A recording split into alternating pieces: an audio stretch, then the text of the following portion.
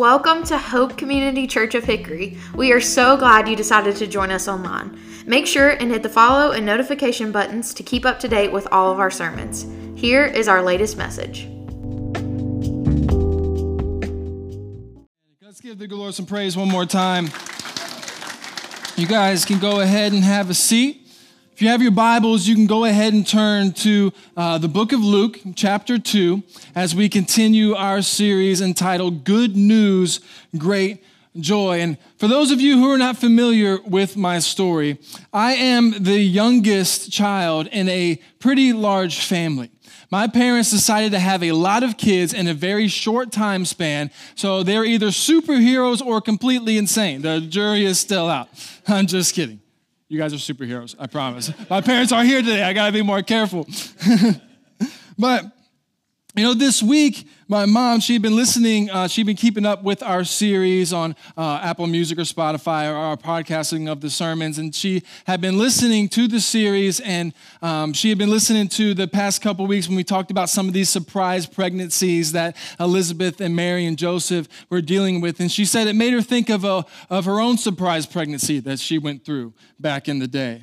And so this past Monday, my mom, she had found a letter that she had written to her mom on Mother's Day of 1990. And she sent it in our family group chat. And at this time, keep in mind, my parents have a 5-year-old daughter, a 4-year-old daughter, a 2-year-old son, a 10-month-old baby boy, and they were in the process of moving to Northern Ireland to go plant a church. And it's in this context that my mom writes to her mother and says, "Dear Mom, because of Mother's Day and because you're such a wonderful mom, you have the privilege of being the first to know you have yet another grandchild on the way." Now, before you start moaning and rolling your eyes, let me hasten to add that this one was entirely God's idea, and we trust him. This little person no doubt has a special job for the Lord in store. I have to admit to feeling not really ready for this yet. I'm sure you can sympathize with me. But Matt, of course, is thrilled and promises to do everything he can to make it easy on me. As for the girls, they began months ago telling us they want another baby. I figure I'm only about 3 weeks along, and I think the baby will arrive in mid to late January. And yes, we will be out of the country at that time. My mom, she sent us this picture in our family group chat, and my softie of an older brother, he responded with some crying face emojis, and then I responded with a gif of Shaquille O'Neal saying, "Ready or not, here I come." And I ended up getting a little bit of payback for this because whenever Rachel and I followed the Lord's call to plant a church, the very weekend we moved into our house here in Hickory, we found out that our son Fletcher was coming. So I don't know what it is about God wanting there to be a legacy in our family of planting churches and having babies at the same exact time, but God has a way of interrupting our plans from time to time. Have you experienced that? Sometimes, so often, we think that we have a schedule, we have a plan, and that things are going to go according to, but God has a way of throwing a wrench into our schedules, into our plans, and giving us a different direction. I share that with you today because Christmas is a day of divine interruption. Christmas is the day that we celebrate the child that interrupted history.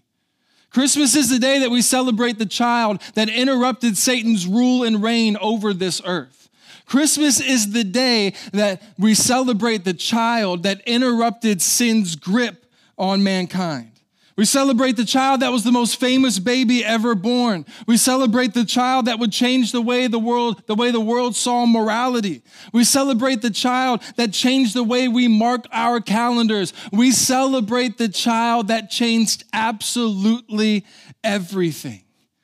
And last week, we talked about how this child interrupted Mary and Joseph's life and plans. And at his birth, we're going to see another group that gets their everyday lives interrupted as well. So if you look with me in Luke chapter 2, beginning in verse 8, Dr. Luke writes, "And in the same region there were shepherds out in the field keeping watch over their flock by night. And the angel of the Lord appeared to them, and the glory of the Lord shone around them, and they were filled with great fear. And the angel said to them, 'Fear not, for behold, I bring you good news of great joy that will be for all the people. For unto you is born this day in the city of David a Savior who is Christ the Lord. And this will be a sign for you. You will find a baby wrapped in swaddling cloths lying in a manger. And suddenly there was with the angel a multitude of heavenly hosts praising God and saying, Glory to God in the highest, and on earth peace among those with whom he is pleased. When the angels went away from them into heaven, the shepherds said to one another, Let us go over to Bethlehem and see this thing that has happened, which the Lord has made known to us. And they went with haste and found Mary and Joseph and the baby lying in a manger. And when they saw it, they made known the saying that had been told them concerning this child. And all who heard it wondered at what the shepherds told them. But Mary treasured up all these things, pondering them in her heart. And the shepherds returned, glorifying and praising God for all they had heard and seen as it had been told them. Would you guys pray with me one more time? We'll get into this a little bit further. Dear Lord Jesus, thank you so much for all that you are. Thank you so much for the season of Christmas and what we really get to celebrate today and tomorrow. And I pray that our celebration of you would not just be limited to these few days of gift giving and celebration, but I pray it would set a tone for our entire year and our entire lives, that we would constantly give you praise and glorify and celebrate all that you are.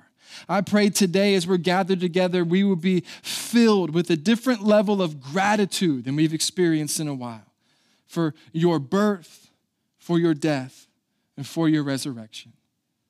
I pray right now in these moments, all the distractions and stress of life would cease as we focus on you and your goodness and your glory and your love. I pray your Holy Spirit fill me and speak through me, because I know without your power, without your truth, without your love behind every word, I cannot say anything of any significance or importance.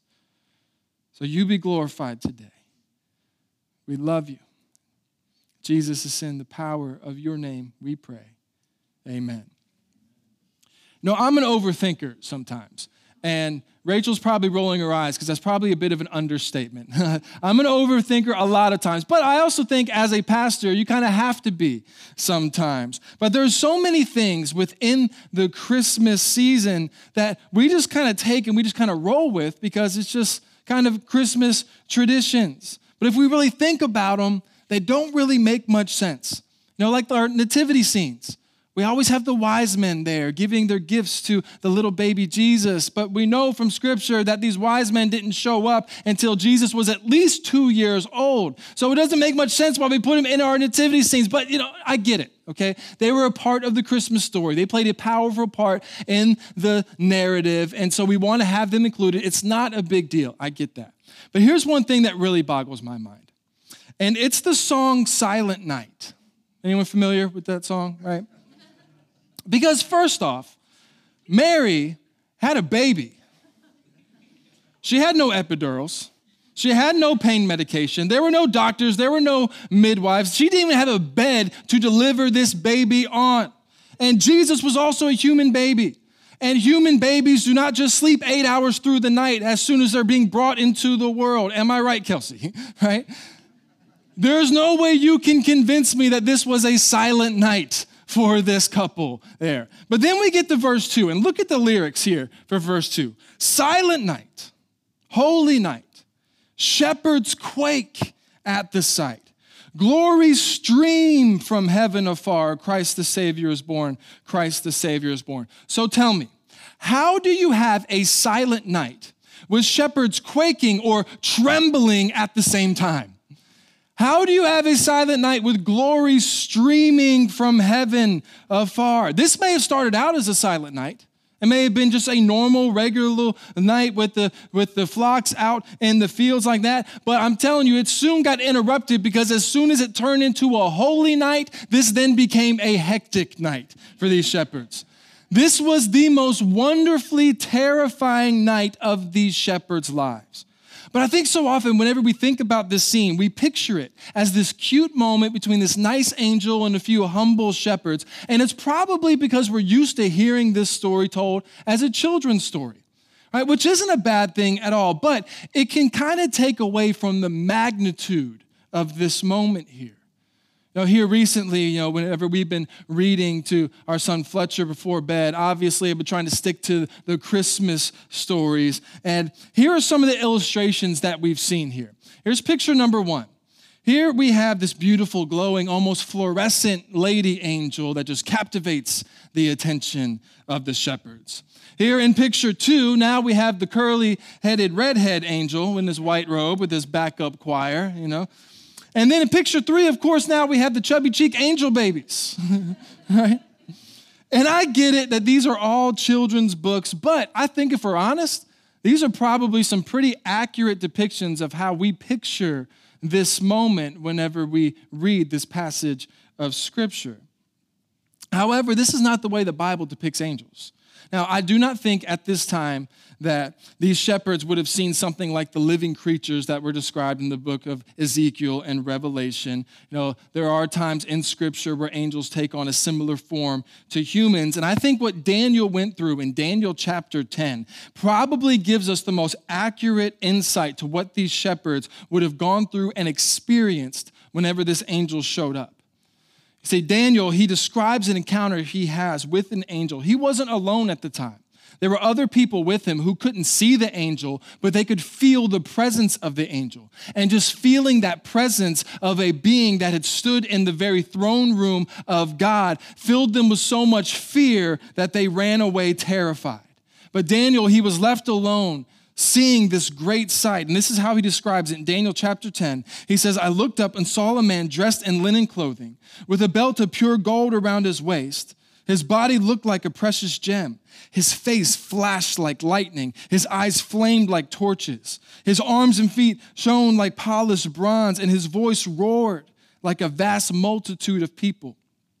He goes on to say that whenever this angel spoke, it filled him with so much terror that he actually fainted as soon as this angel spoke. The angel had to then pick him up, but he was still trembling in fear. And he goes on to say in verse 18, then the one who looked like a man touched me again, and then I felt my strength returning. Don't be afraid, he said, for you are very precious to God. Peace, be encouraged, be strong. Can you see how this is a similar encounter to the ones the shepherds are going through? Because if you go back to Luke 9, Luke says, the angel of the Lord appeared to them, and the glory of the Lord showed around them, and they were filled with great fear. Now, this term, great fear, is a heavy phrase, because first, the word that's translated as great comes from the Greek word megas, which is where we get our word mega. So it says this is mega fear they're talking about right here. Also in the Greek, you have two primary words that are primarily translated as the word fear. One is the word phobos. This is fear, dread, terror. It's the feeling of fear. The other one is the word phobeo. It means to put flight by terrifying. So that's when you allow fear to dictate your actions. So you have two words. One's the feeling of fear. One is whenever fear just kind of takes over your body. And they are used in different contexts throughout the New Testament. However, in this passage in Luke chapter 2, this term, great fear, if we see this verse put up, it actually reads, if you look in the original language, it says megas phobeo phobos. So they actually use both words for the word fear here to put a double emphasis on the fear that these shepherds are experiencing here. So not only are they feeling the fear and terror and dread, but they are also completely paralyzed with fear that they have no control over their bodies. That sounds a lot like what Daniel went through back in the day, right? So this was easily the most terrifying moment of their lives, but the angel doesn't want them to stay within that fear. I get chills in that passage whenever we read in Daniel chapter 10 when the angel's response to Daniel where he says, don't be afraid. You are very precious to God. Peace, be encouraged, be strong. But the angel here in Luke chapter 2 has an even greater message for these shepherds. It says, fear not. For behold, I bring you good news of great joy that will be for all the people. Now that word great and great joy is also the Greek word megas. So this good news is of mega joy. The angel wants them to go from mega fear to mega joy because that's exactly what Jesus does. For our first point today, Jesus replaces great fear with great joy. Now, this word joy in the original language, it means a calm delight or the cause or occasion of joy. So Jesus, he not only brings a calm delight to your soul, but he is also the root cause for the joy in your life. This is the same word that's used that when Jesus says that there will be more joy in heaven over one sinner who repents than 99 who need no repentance. It's the same word that Jesus uses when he describes the joy that a mother feels whenever she first holds her newborn child and realizes her entire life has changed. You see, whenever we come to Christ, this joy becomes a part of who we are. Now, the word joy and the word happy that comes from the word blessed that we talked about a few weeks ago, they're not completely separable, but they're not exactly the same thing either. You see, because joy is a state of being. Happiness is an emotional reaction. Happiness comes from the root word for happenings. So happiness is a natural emotion that we experience whenever things happen to go well. But joy is an intrinsic part of our nature in Christ that remains even whenever things go wrong. I heard one pastor say that Christians are the only people on the planet that can grieve and have joy at the same time. That's why the Bible says we do not grieve as those who do not have hope. How is that possible? Because our joy is not rooted in our happenings. Our joy is rooted in something so much more sustainable. That's why in Nehemiah 8:10 it says, the joy of the Lord is your strength. So why David, he talks to God in Psalm 16 and says, you make known to me the path of life, for in your presence there is fullness of joy. At your right hand are pleasures forevermore. In 1 Chronicles it says, for great is the Lord and greatly to be praised. I love this part. Strength and joy are his place. His space, his home, the place in which he operates is joy. That's why C.S. Lewis once said that joy is the serious business of heaven. God takes joy very seriously, and he went to great lengths for you to be able to experience great joy. Now, the question is, who is this great joy available to? Well, the angel said, again, I bring you good news of great joy that will be for all the people. So here we see that this good news and great joy is for everyone. The good news that God became a human is for all people. The great joy that his presence brings is for all people. And God makes this so evident in the fact that outside of Mary and Joseph, the first people that he announces this good news to were those who were generally excluded from their society to let them know in his kingdom they were included. See, these shepherds, because of their line of work, they were seen as ceremonially unclean in the Jewish society. Therefore, they were prohibited for participating in any temple worship. Because of the 24/7 nature of their duties of watching these sheep, they were not normally able to observe the Sabbath in the way the religious leaders said you were supposed to, and so they were placed under a rabbinic ban from all religious activities. In that society, these shepherds, they were thought so low of that they were seen as only one little step higher than the lepers who were outcasts of society. These shepherds, they were outcasts. They were marginalized. They were seen as so untrustworthy, they were not even allowed to serve as witnesses on court cases. In our day and age, we say that someone cusses like a sailor. In their day and age, they probably would have said someone cusses like a shepherd. That's just the way that they were seen. They would have been seen as the least religious people on the planet, which is also a little strange because the Bible had always spoken pretty favorably about shepherds.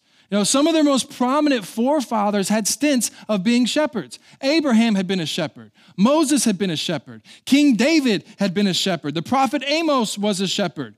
Kings were referred to as shepherds of God's people. God was referred to as a shepherd multiple times throughout the Old Testament.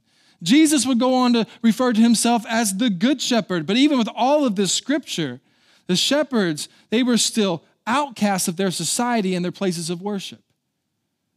That should cause us to pause and check ourselves. You see, we should never be quick to reject those that God is willing to redeem. And we should make sure we're rooting ourselves in Scripture, knowing where his heart is. Because what we may see as simple, God can make significant. What we may pass over, God pursues. Romans 12:11 is very clear. God shows no partiality. And 2 Peter 2:9 it says, God is not willing that any should perish, but all should come into repentance. Romans 1:16 says, the gospel is the power of God unto salvation for all who believe. And John 3:16, for God so loved the what? World, that he gave his one and only son, that whoever would believe in him would not perish, but have eternal life. There is not a single person on this planet the gospel is not for. Now, there are many people that won't accept him, but that doesn't mean that this good news and great joy is not just as available to them. And you know, there may be some in this room that can very much relate to what these shepherds were going through. Maybe you've been marginalized. Maybe you've been rejected, hurt, or in some ways outcasted from the church or some sort of religious system. And if that's you, I'm so sorry. I'm so sorry you had to go through that, because that does not reflect the heart of our God. And my hope and my prayer would be that you would focus on him and his goodness more than you would the shortcomings of fallen human beings. But no matter if you've been overlooked or rejected, no matter if you feel like the most unreligious person in the world, no matter if you have never had a spiritual thought before in your life, Jesus was born for you. No matter what your background is, no matter if you have a criminal record, no matter how far off you have felt from God in your life, no matter what your past holds or your family background holds, God gave the gift of his son for you. And this is what makes Christmas so amazing and so undervalued, in my opinion. Because Christmas nowadays in our society, it's more so associated with this idea and the message of Santa Claus, right? Who makes his list, who checks it twice, who finds out who's been naughty or nice. He determines who has been good enough to deserve getting gifts.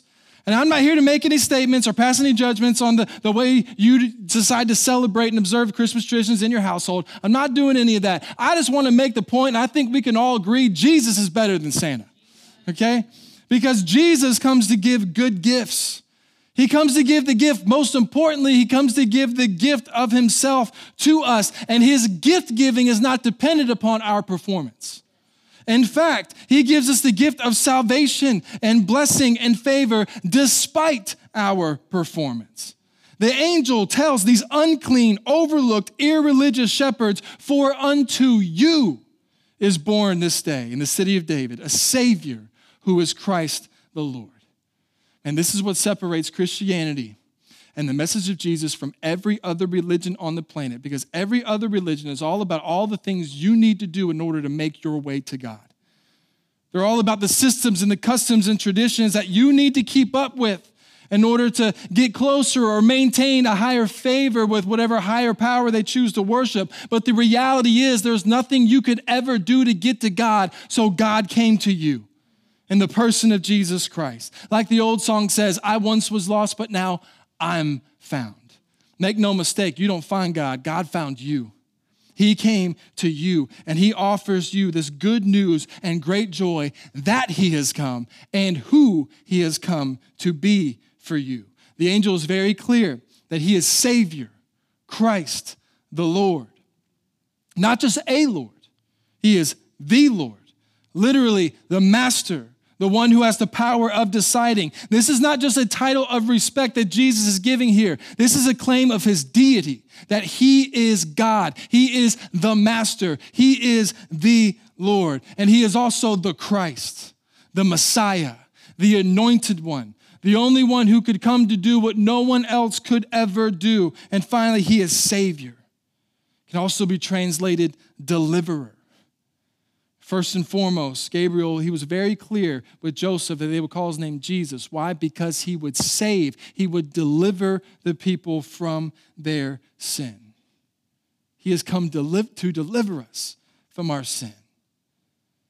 Now, every lie, every bad deed, every bit of selfishness within us, every shortcoming, every fault, every failure we've ever had in our lives, it had separated us from God because he's holy. and he cannot be within the presence of sin. And it gave us an eternal sentence of guilty. And the penalty for it was death, eternal separation from God. But that baby boy that was born in Bethlehem would grow up to deliver us from that sentence. He would deliver us from the sin that we could not escape. And he would use a cross to bridge the gap of separation that separated us from God forever. He delivers us from condemnation. He offers us communion with God himself. He delivers us from depression.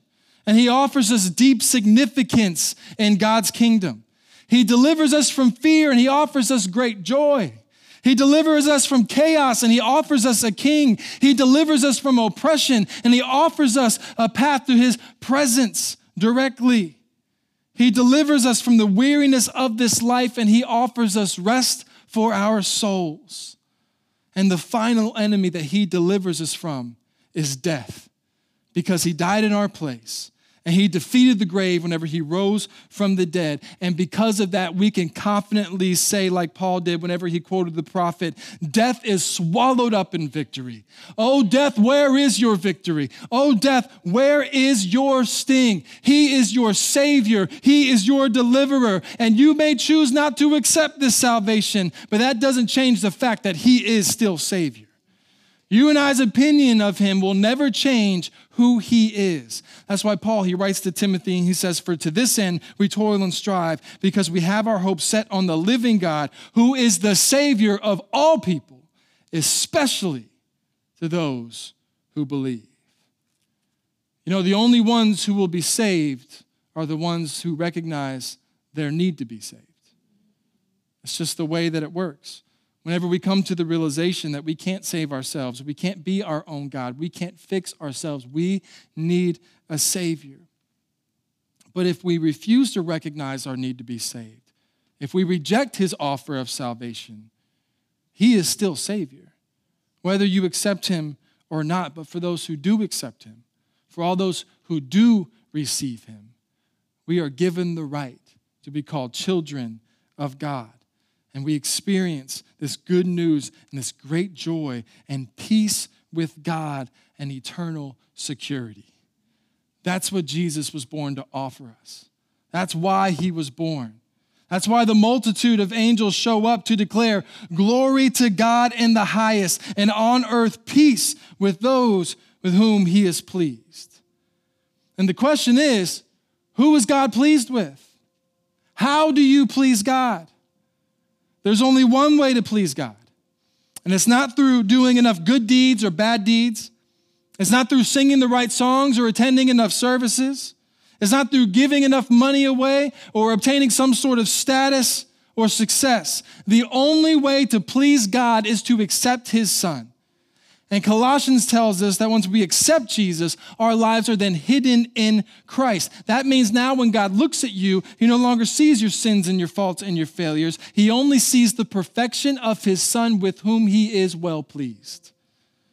So if we accept him and are hidden in him, then the promise is that we will experience peace, even on this earth.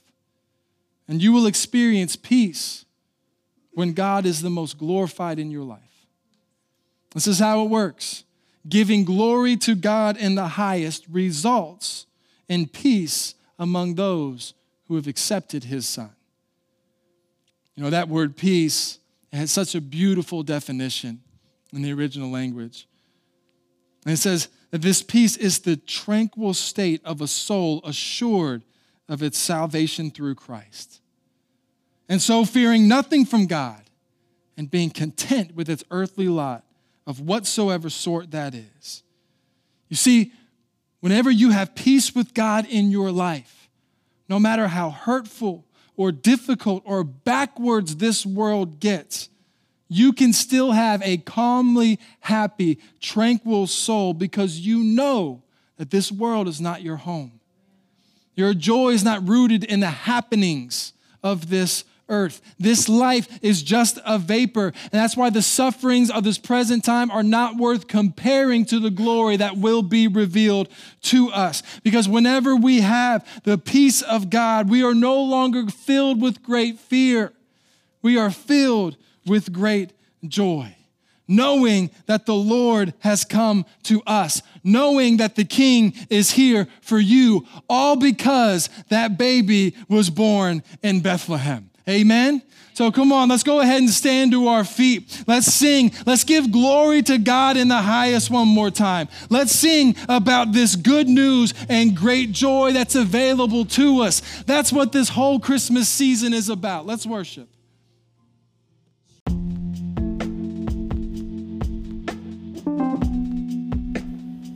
Thank you so much for listening. If you want to share what you heard this week, make sure and tag @Hope_HKY on Instagram or Hope Hickory on Facebook.